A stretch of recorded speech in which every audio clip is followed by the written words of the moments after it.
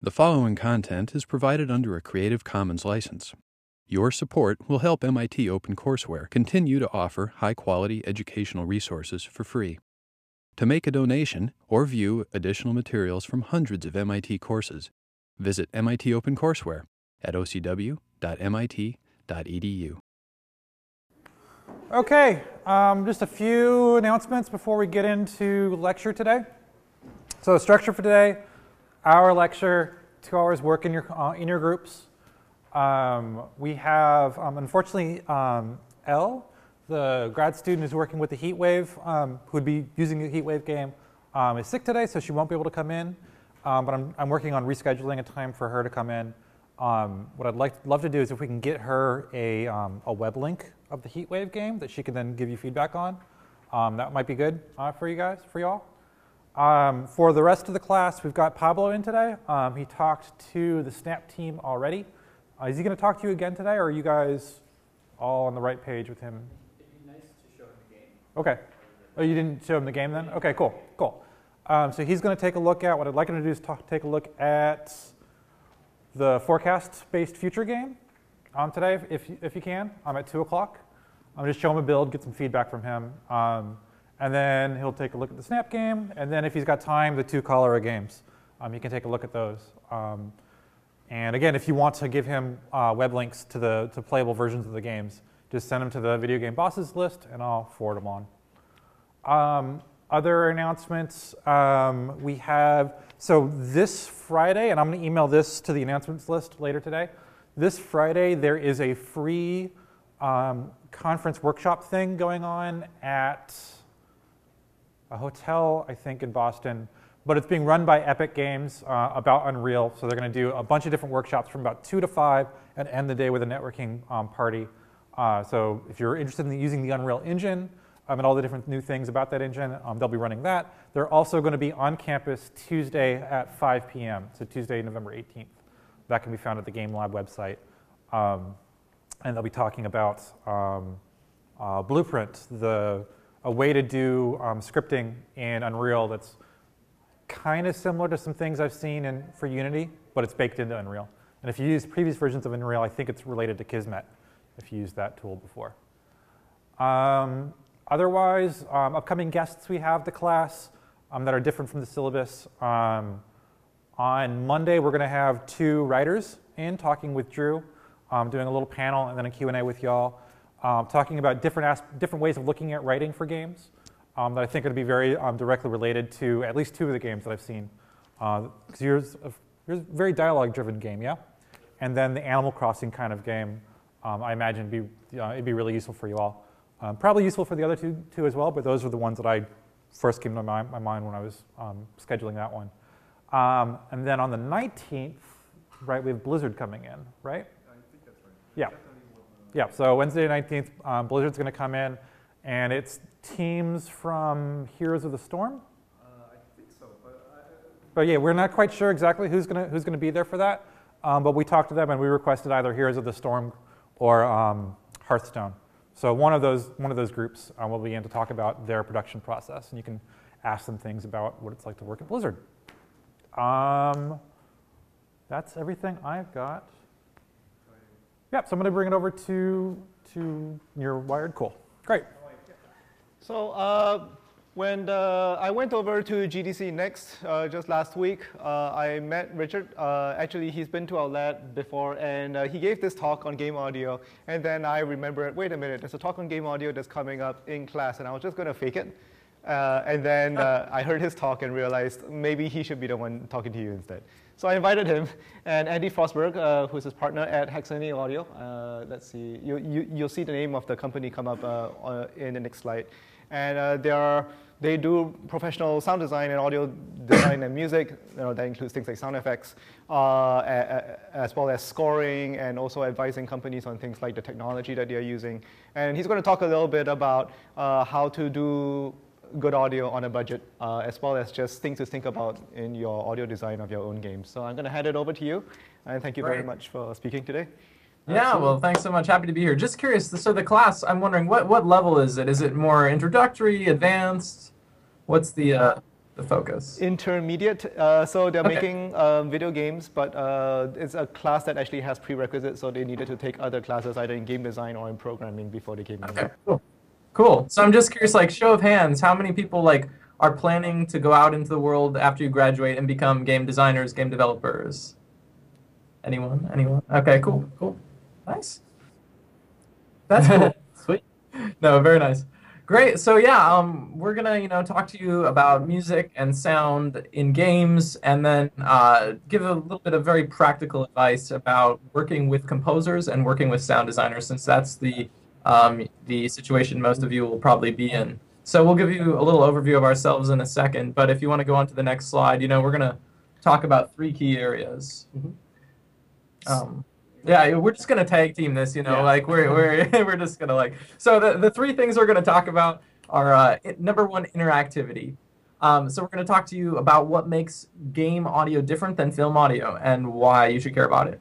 And then in agreements, we're gonna talk about contracts, and what that looks like for you hiring a composer or a sound designer, which is really most often the case with an indie game. And then lastly, we'll talk about money and budgets, and how much hiring one of us or, audio guys takes.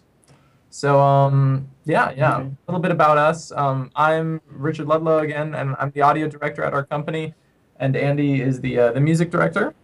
Yeah, and you both went to school in Boston, actually. Yeah, just across the river over at Berkeley, and did their game audio thing. And now we started the company Hexany Audio.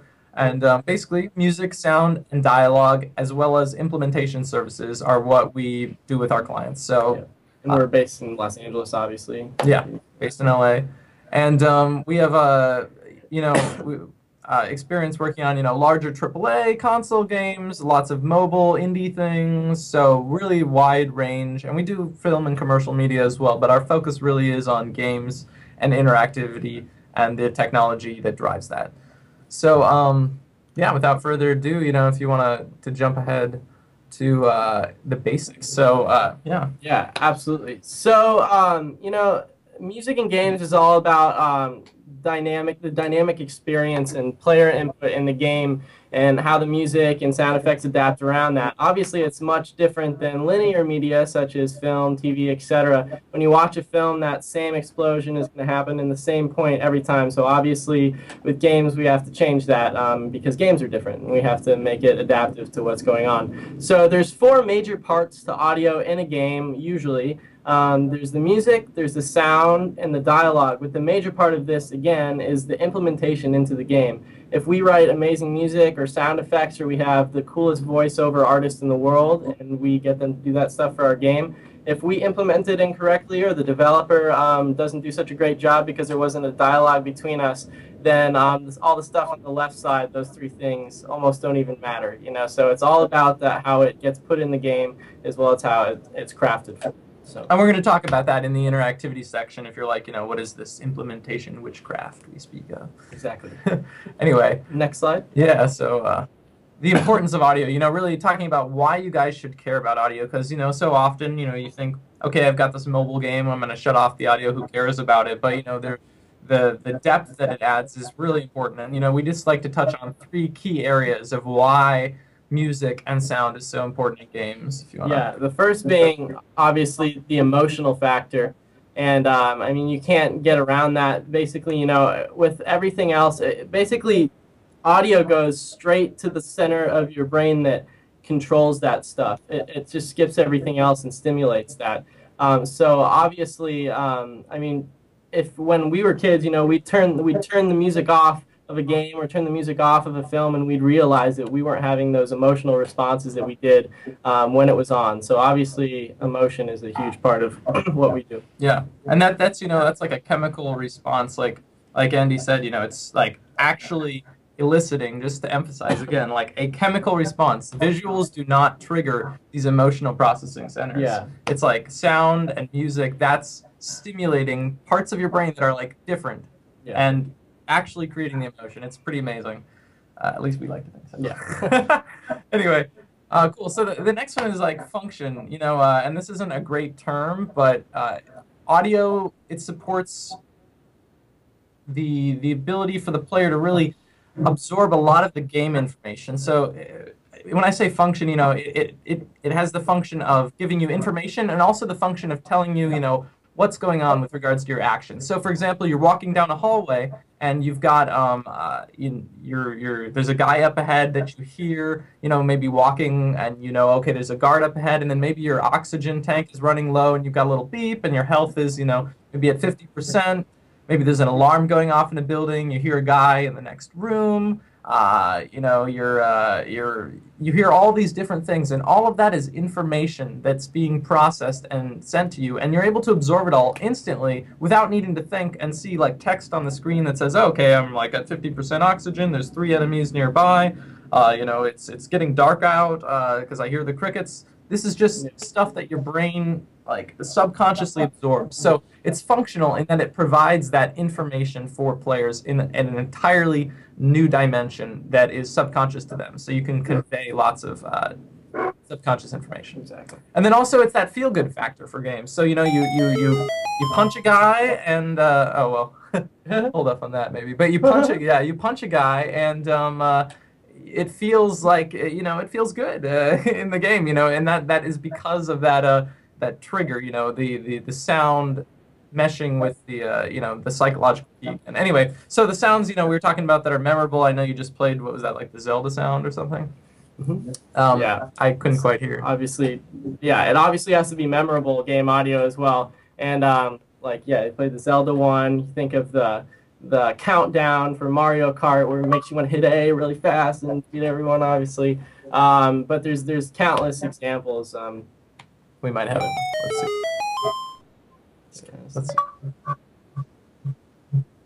You can just play them all. Just play them all. Let's see. I'm not sure if you've played them, but I'll just talk about them. Anyway, there you go. So, I mean, these are really iconic sounds, and I think the Mario coin sound is next. Let's see. Maybe. Yeah, so, that sound defined an entire generation of games. And the Zelda sound, like when you hear that, that's like extremely rewarding for the player. It's extremely memorable. Sound is like burned into a player's conscience, in a way that that doesn't necessarily happen with visuals. Like you hear that, and you hear the achievement sound that we played, and it's like, oh, I've unlocked that. There's like this stimulating reward response. And so good sound and bad sound is going to stick with your players, and it can really help set that game apart so that later on the players are remembering your game in a very unique way. Yeah. Anyway, next slide. We'll move on to the real stuff now. So interactivity, that was kind of the preface. So the first section that we talk about is, that implementation and how that works in games. And interactivity is a huge part of that. So if you want to jump ahead to the next slide. Yeah. So on the music side of things, obviously we want music that changes dynamically based on what the player is doing, whether he's walking into a field and staying there for 5 hours because he left it on to go make a sandwich, or because he's walking in to buy something from a shopkeeper. So how do we do that? There's several different things we can do, whether a player's going into battle, etc. We can use one system called layering, which Richard's going to talk about in another slide. We're going to talk about crossfading, and then you're going to give you an example of branching as well. And then there's also generative, and these are just a few. There's so many options that we can use to implement music in a cool, interactive way. So yeah. So let's jump over to one of the examples and go ahead and throw that up. Don't hit the play button quite yet. So you can hit the next slide and it'll pop up the graph. Great. So what you're seeing here is the idea of a layered score. So in this one, this is a piece of music I wrote for a game where there's 3 different intensity layers, and you're going to hear a first one that's very low intensity, and then you're going to hear these other layers come in on top as maybe the player starts to go into an area with enemies, and then they go into an area where they're in battle, and you'll hear the music kind of stack in a very dynamic way. Anyway, go ahead and hit play. Let's see. So that low intensity.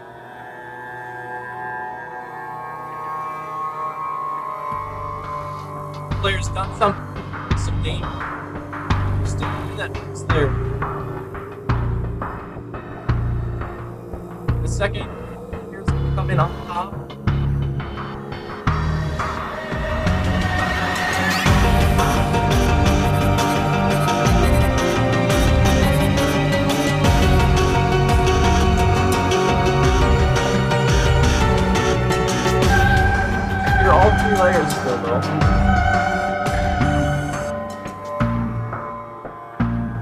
just the first two, and then just the first one. So you can see this was like, you could hear the layers fading out in and between one another, but it was a very dynamic experience. So this is where we'd like take the music and we'd specifically craft it and write it so that these things could stack and be triggered dynamically based on whatever the player is doing. So let's jump ahead to the next slide. So this is one more example, and this is the last one we'll show you for music, that deals with the way that music can move dynamically between states again. So yeah, so we've got the low, medium, high, but this time we've broken it out into smaller little chunks. So the player will do something, and the music will actually wait until a musical point, like the next bar or beat, and then it will begin a transitional segment into the next level intensities. And this is going to be a much more dynamic and fluid experience than the layering. So go ahead and hit play. Low intensity again.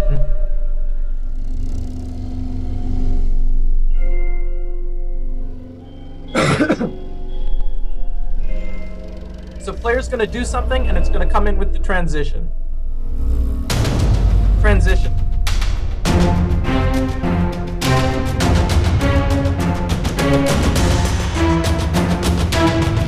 Now we're going to go into medium and medium.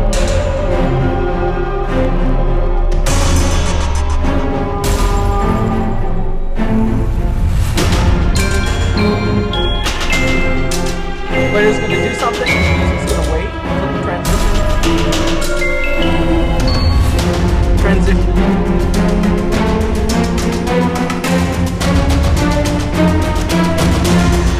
Now we're going into high.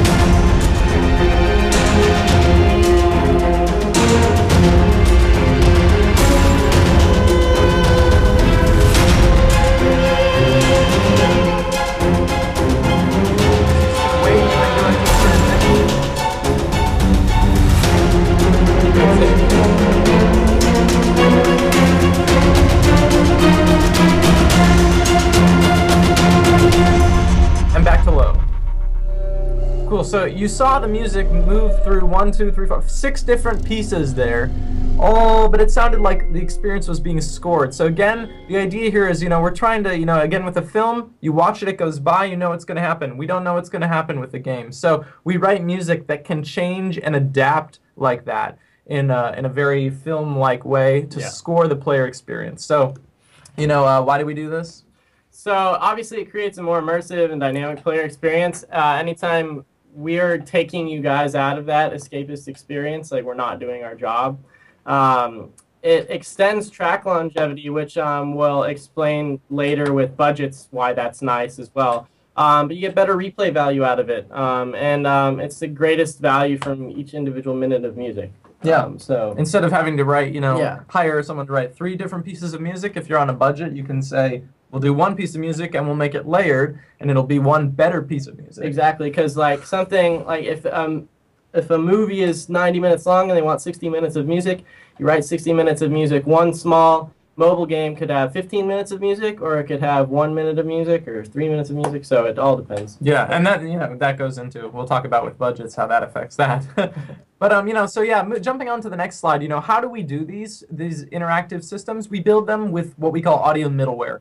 And 2 of the commercial ones are Fmod that you see here, and if you want to jump ahead to the next one, Wise. And these are just screenshots. And essentially, these allow us to interface with programmers and set up these musical triggers and these points of musical change based on different parameters like number of enemies around or game state or health, and let us set up these musical transitions and things like that. So yeah, we can jump on to the next section. Agreements, yeah. So you've learned all about interactivity, and you're like, yes, this is awesome. I'm going to hire a game composer so that they can do this stuff. And then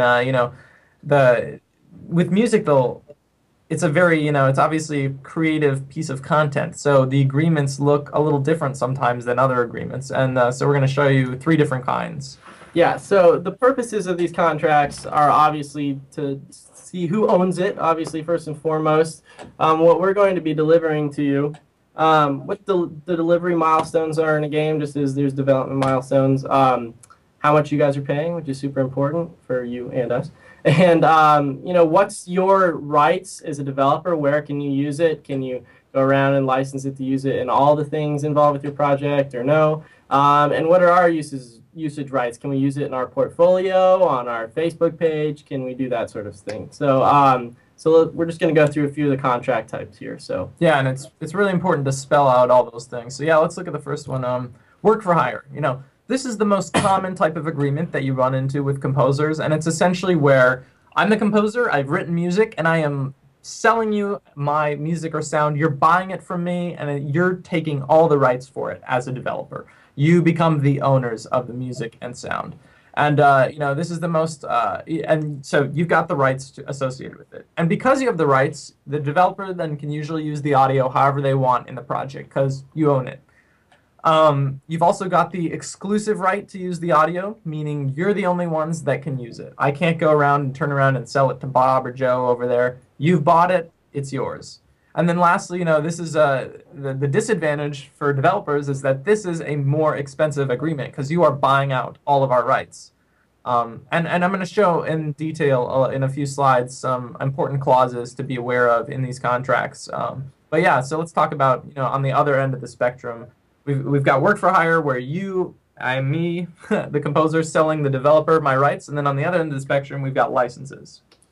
great. So we have two sorts of licenses. The first we'll talk about is the non-exclusive. So this means that we are retaining the rights to the music, sound effects, anything we do for your project. We could go around and turn it to another game, etc. However, don't be afraid of these. We're writing the same custom music for your game, which is super important to remember. You're getting the same exact product. It's obviously a lot cheaper, and it's a great way to save yourself some money when working with people like us. And again, you can still have unrestricted use of the audio in your project and things involved with that usually. But, you know, again, we could turn around and use this for whatever we would like to use it for. So yeah, those are the main. Yeah, and we use this negotiating with developers all the time. You know, so if they don't want to buy out all of our rights and pay that full price, we'll say, okay, well, we'll retain the right to go sell it to Bob and Joe and still give you the same music. Yeah. So. But yeah. And then we have obviously the exclusive license, which is you're going to retain all of the rights, but it's usually for a certain amount of time, and then those rights transfer back to us. And sometimes it's industry specific, so we might be able to use that audio in a trailer or a film or something. However, pertaining to the game or anything in the game world, we're not going to turn around and license that to someone else. Usually this lasts about 1 to 5 years. We like to call this the happy medium, you know, between the work for hire and the non-exclusive license. And it really is a healthy balance of price and control because it's right in the middle as far as price is concerned. Yeah. And everyone's kind of happy. You guys could use it for what you need, but then we also get those rights back eventually. So yeah. So work for hire. I make the music. I'm the composer. I sell it to you. You get all the rights. Non-exclusive. I'm the composer. I make the music. I retain all the rights, and I can sell it to other people. Exclusive. I'm the composer. I make the music. I retain the rights, but I give you the exclusive right to it. So I can't sell it to anyone else. And then it usually reverts back to us after a brief time. Yeah. Or yeah. As discussed. So most common though is the work for hire, and you're like seeing that contract and you're like, oh my god, this is awful, I don't want to see this. But anyway, so yeah, let's jump through that really quick.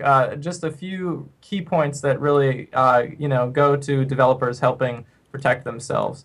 And I gotta hit play over here on my keynote so that I can see all the different slide changes. 1 second. Okay, cool. So the first thing, you know, services. It's like, you know, what are you paying for? Music, sound, dialogue, what are you buying? This will be really quick. Jumping on to the next one. So payment for services, what are you getting paid? You want to spell out exactly how much you're going to charge and how much you're going to pay for the music and sound.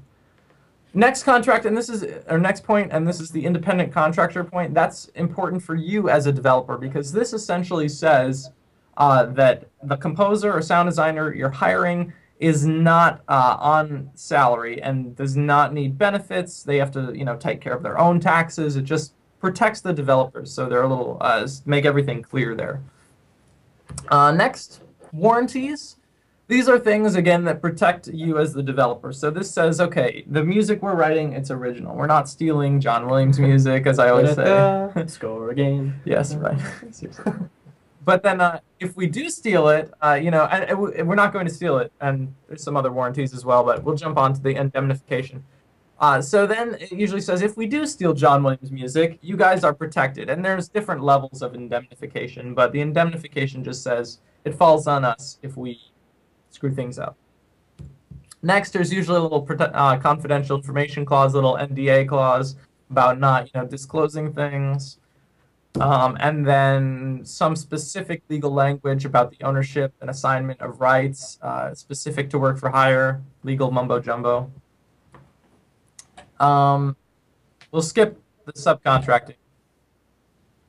And then there's some rights that are specific to us as the content creators. So if you remember, we talked about composer-specific rights, things like the ability for us to post our work on our website is something that we like in our contracts so that we can advertise, the music to other people to get them to hire us. Similarly, we often spell out how we're going to be credited, and the credit is a great way, as well to negotiate with your composer. If you're on a budget, maybe you say, okay, I'll put your name at the opening cinematic instead of, just in the back, because to help compensate for our lack of budget, we'll get you a little more exposure, things like that. So you spell out how you want to be credited.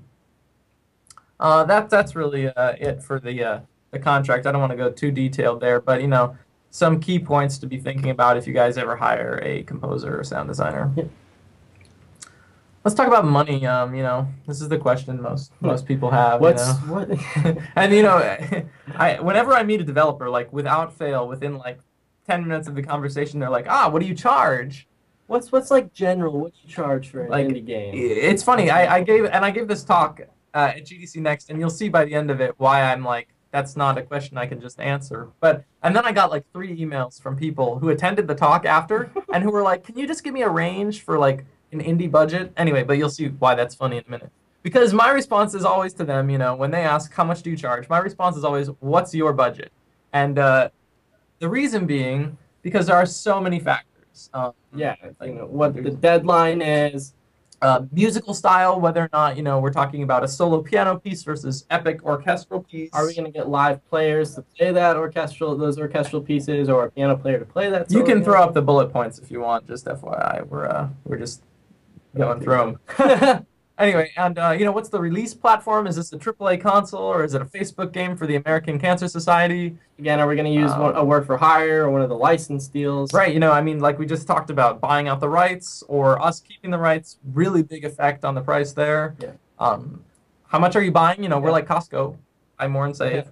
But if you're going to buy 500 sound effects, it's obviously going to be different than if you need 5 sound effects or 50 sound effects. Yeah, and we give bulk discounts all the time. Exactly, and that goes into obviously the depth of the audio experience as well, which is how crazy we're going to get with interactivity if we're going to be using middleware. Like Andy said with the mobile game, you could put 1 minute, 3 minutes, 10 minutes, 20 minutes, all in the same game. It's going to be a better game if you've got, maybe you don't need 20, but if you've got more than one looping track, it's going to be a better game, but the game can still exist with a single piece of music. So saying how much do you charge is a very, very difficult question to answer without knowing more about your game. Yeah. One of our clients that we work with, on their page where you go to contact them, it says, when do you need your project done by? And one of the options is yesterday. Yeah, so, and deadlines are a huge part of that. Like sometimes we get calls where it's like, we need this in 2 days or in a day, and we'll do it, but it's going to cost more than if you need it in a year. Yeah. So contacting guys early is important. Totally. Anyway, let's jump on to payment models. And you can hit all these bullet points again. Yeah. I mean, just basically talking about how composers and sound designers charge.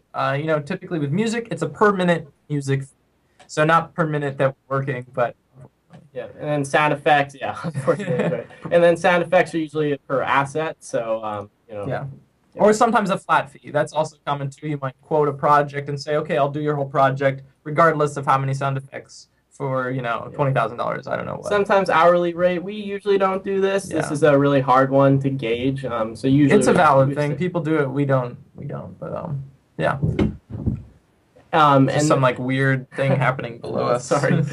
And then usually we really like to try to get back end profit sharing. You know, if if the budget isn't there. Yeah, that's a big thing with audio to think about. At the end of the day, is it really gonna cost that much to give 0.5% of back end when you can't give anything up front? Because we always have passion projects. You know, we make money on some of our projects, but we really like to believe in games that are really cool, and sometimes the best way to do that is just to share the game. The indie scene, you know, like they often can't afford because they don't have that upfront money, and so we'll talk about a back-end profit sharing percentage. And you know, if you talk to people who have been doing this like 30 years, that didn't exist like 10, 20, 30 years ago. Like audio guys did not get back-end profit sharing usually because they were just paid up front.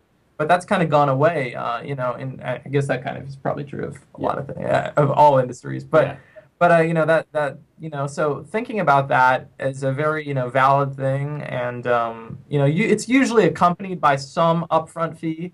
It's usually a reduced amount, but you know, the back end thing is definitely valid. We want, you know, new developers to be, you know, less afraid of that and more open to it. Yeah, absolutely. And then any combination of the above too. Cool. Anyway, so how does this kind of break down? And you can throw all these up here, you know. Just showing you music, sound, and dialogue. You know, there's a lot of components here. So when we're talking about what we're charging, we charge different prices for themes in the music. So we might write a musical theme that has, you know, its setting, and we charge one price for that. But then we might put an arrangement of that in an underwater level, a desert level, a jungle level, the same theme, but different arrangements for different levels. And we charge less for those arrangements. Those little transitional segments you heard in that demo I played, those are transitions. We charge less for those, and even different price for things like stingers, like a coin pickup or an end game, like sound like that when you die. With sound effects, we break things out into primary sound effects, like if you think about a creature having an attack sound, and then it's like die sound, idle sound. Those are all kind of primary sounds. Iterations might be like attack 01, attack 02, attack 03, die 01, die 02. And we charge less for iterations. UI and ambiences, different prices there. And then dialogue, there's just a whole slew of components like casting, different, you know, usually you hire someone to cast all the actors. Getting Kevin Spacey for the next Call of Duty game, or we're Kevin Spacey for the next doing mobile. it ourselves. Who doesn't want to use Kevin Spacey? Yeah. But you're right. And then, you know, so they charge, you know, a few hundred, a few thousand an hour, depending on the actor. Usually there's someone directing them while they're being recorded, someone recording them, editing them, processing. There's a lot, you know, just throwing this up here so you know all the different components of music sound that are out there. So again, asking what do you charge? What does your game need is, you know, very, we need to know what your game needs before we can say. Cool, next slide. Anyway, yeah. So we're getting close to the end here, and we can do some questions. But just talking about like a theoretical project. Say you've got a low budget, $160,000 Kickstarter project, you know, like, and remember, so talking about music sound, we're typically looking at like 5 to 15% of the budget being allocated to audio. 5 to 15, usually hovering around 10, 15, 20, 25. Very good. 100. Very good. No, but seriously. And so a common problem with this, though, is that your game, to be awesome, needs like this much music. But your budget is only going to allow for this much music. So let's say we've got a hypothetical game here where a project might need 18 minutes of music and 300 sound effects. So say we were going to charge, you know, like $7.50 a minute for themes and $500 a minute for arrangements, which are, you know, kind of indie prices. You know, we charge up to like we do different scale because of all the different factors involved, but, you know, up to like $1,000 a minute is pretty typical. You know, the big guys on AAAs will be charging, you know, $2,500 a minute, but, you know, up to $1,000 a minute of music is pretty typical, between 500 and 1,000. And then maybe, you know, sound effects, maybe a combination of all those kind of total 12,500. Let's say this game, to be awesome again, needs $23,500 for the audio. And you're like, oh my God, that's a lot of money. And let's say the developer has only allocated 11,000 to audio. Right, so some things we can do to reduce the cost are we can reduce the original music themes and increase the arrangements. So we can just do a lot of iterations things, which is actually a very feasible option because as composers we're trained to do that. We can reduce the number of sound effects iterations, just have more of those primaries. Only attack 01 instead of 02, 03, 04. Exactly. We can do back-end profit sharing, as we mentioned before, so maybe add 3% on that. And then we could use a license agreement instead of, say, you're using work for hire. So yeah. Just some common things, to think about in that negotiating process about how can we work with the audio guy to reduce the cost to something we're both comfortable with. Yeah, so let's just wrap up really quick. What did we talk about? Interactivity. It's music, it's sound, it's responding dynamically to player input. The player does something, the music, the sound, it changes, it reacts. It's going to create a deeper player experience. It's going to reduce the cost if you do it right. And we're doing this with Fmod, Wise, Fabric, different audio middleware. And then for budgets, we're trying to look at 5 to 15% of the total budget of your game allocated to audio.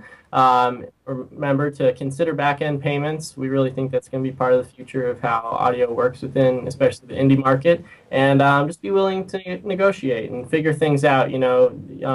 Your costs fluctuate, our costs fluctuate, so it just needs to be a negotiation. We can usually figure something out, and any audio person can. Yeah. Oh, and then we jumped over agreements. But, sorry. No, it's writing cool. down. It's all good. No, and agreements, again, we're talking about work for hire. I'm the composer, I'm writing the music. You as the developer are buying it. Licenses, I'm the composer, I write music, I retain the rights, and then I give you some type of license to use the music. But that kind of wraps up, I think, the core points we were going to talk about. I don't know if you guys have specific questions, we're happy to answer them. Or if Philip, you have any additional, points you want to touch on.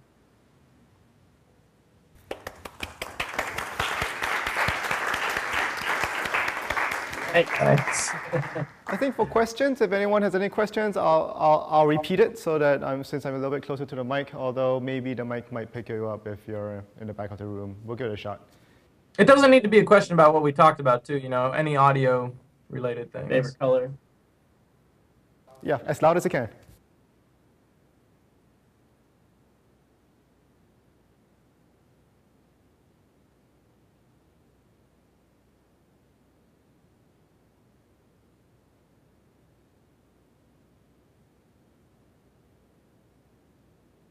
Did you manage to catch that? I think so. So was the gist of it basically being folks using music and sound and then getting takedown notices? Is that what you said? Yeah, takedown notices on services like YouTube or Twitch.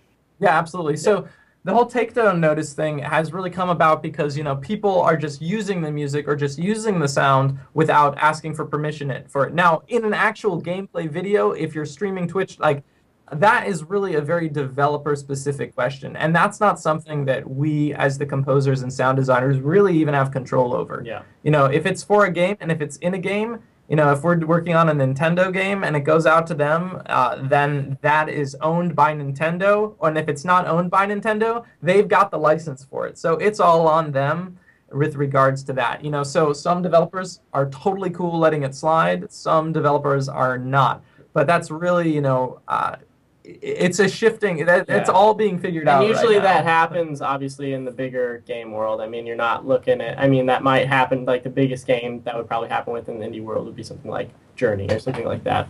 And, most often, at least now, developers are, pretty cool with it. But I know they're, that it's all being figured out right now. That's a very shifting landscape. And it has to do with royalties and music. And that's another thing. There's because there's easy, collections have been set up for film and TV for eons now, and there's a system in place for that, but there's really no landscape for games. It's a little different with YouTube and then Twitch as well. We get paid 0.0001 cents every time someone watches something on YouTube. So it's whole thing. In 5 years, hopefully that will all be figured out, but sorry I don't have a better answer. It's not our fault. It's the developer. Just a follow-up question on that. It seems like in order for all these services to actually detect that they're using the music, they need to cross-check it against some sort of audio database. So is that something that you as composers usually end up submitting, or is that something that the game companies usually end up doing, or does it really depend on the license agreement that you have with the company?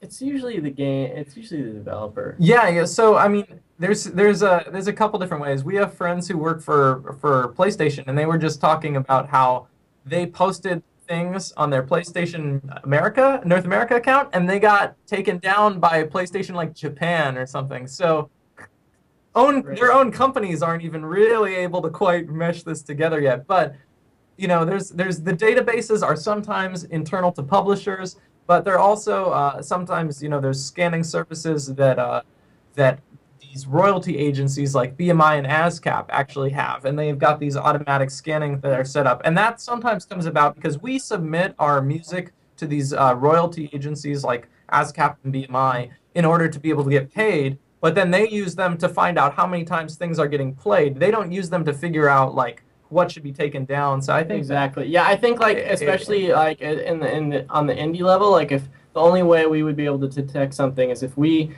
went and watched a YouTube video, our music was in it, and we're like, oh crap, that's my music. We don't have like these engines going. You know, those are like the publishers have like teams of people doing takedowns on their content. So EA team. Yeah, and I don't know all the details behind that, but that's right. But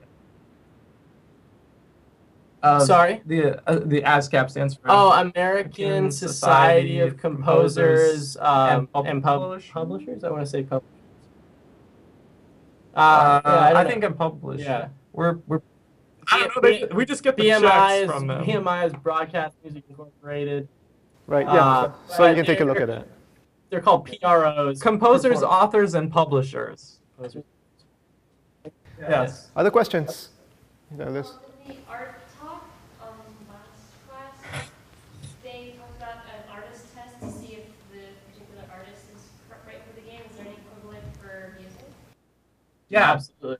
Yeah, we do those all the time, and that's a totally legitimate thing, you know, if you aren't sure. Asking them to do like a 1-minute demo or like a 30-second demo. 1 minute, it can be like, you know, but I'd say like a 30-second demo is totally legitimate. And usually the best way to do that, guys, just so you know, take some gameplay, be it from your game, a different game, concept art for your game.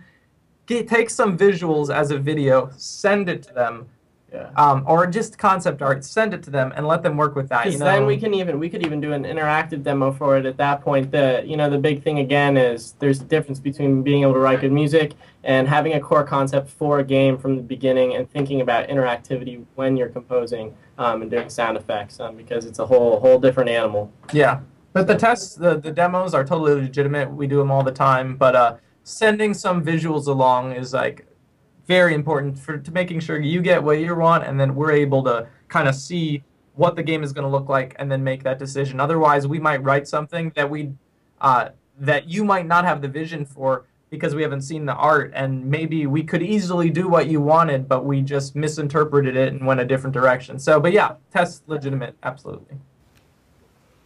Questions? Yeah. How much are they paid for the music test?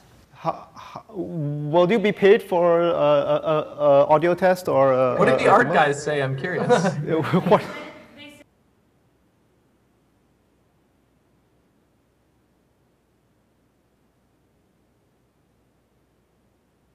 I mean, we have not found that to be extremely common with what we do. We'd like it to be more common. It used to be a thing. Yeah, it used to be for a like huge film thing. or for commercials. It was a big thing. You get paid for doing a demo. I think it's definitely more common in the game world. In the film and TV world, it's so saturated with composers and sound designers right now that they don't need to because so many people want the work.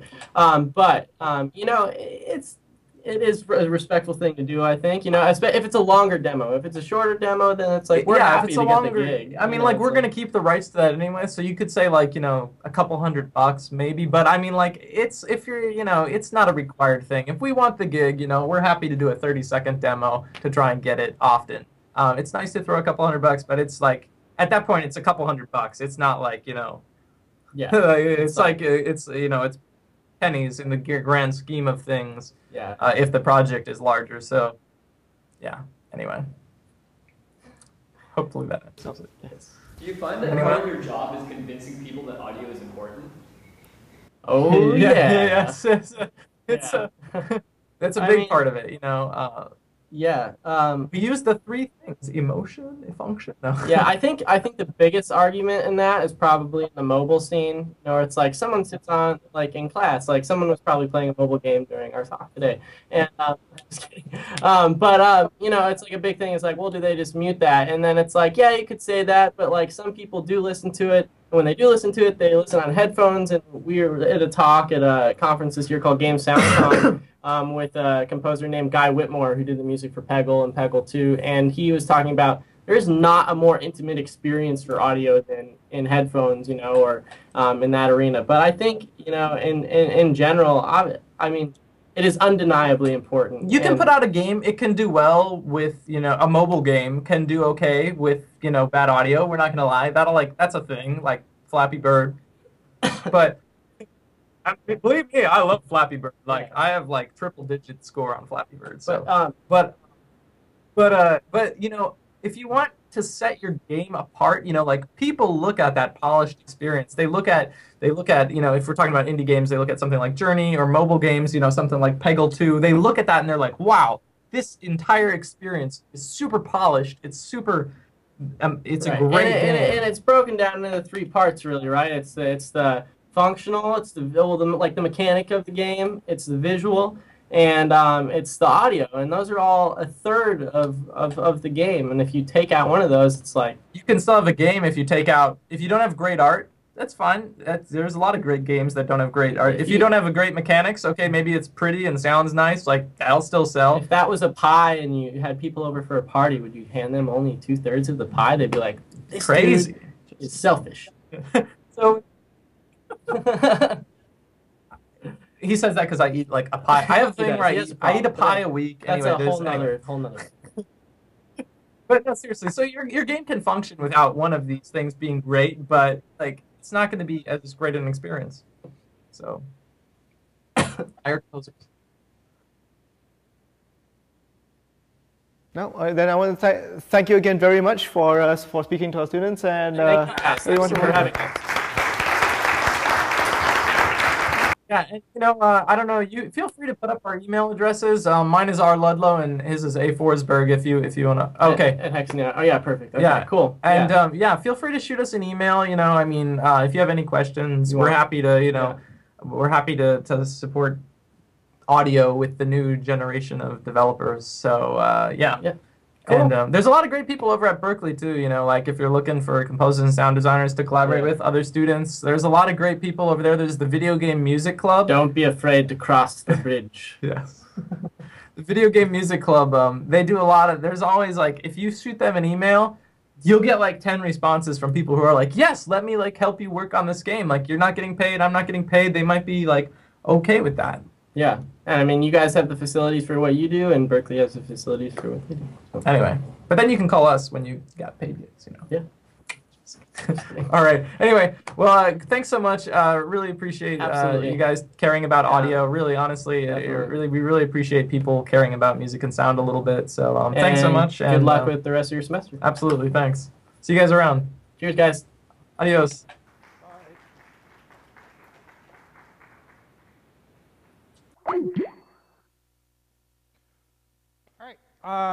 So on that note, if you are taking CMS 617 next semester, the Advanced Game Studio, CMS 610, the Media Arts Industries blah class, both of those are making a good polished experience for the end of the semester, with the idea of either showing it to publishers or submitting it to a festival. So audio is really, really important in those 2 classes.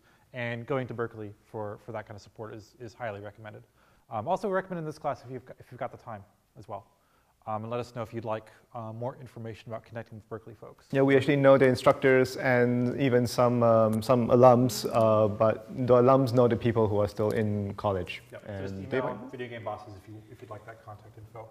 Otherwise, you got 5 minutes to take a break, meet back up with your teams, and Pablo will be in at 2 o'clock to play your games.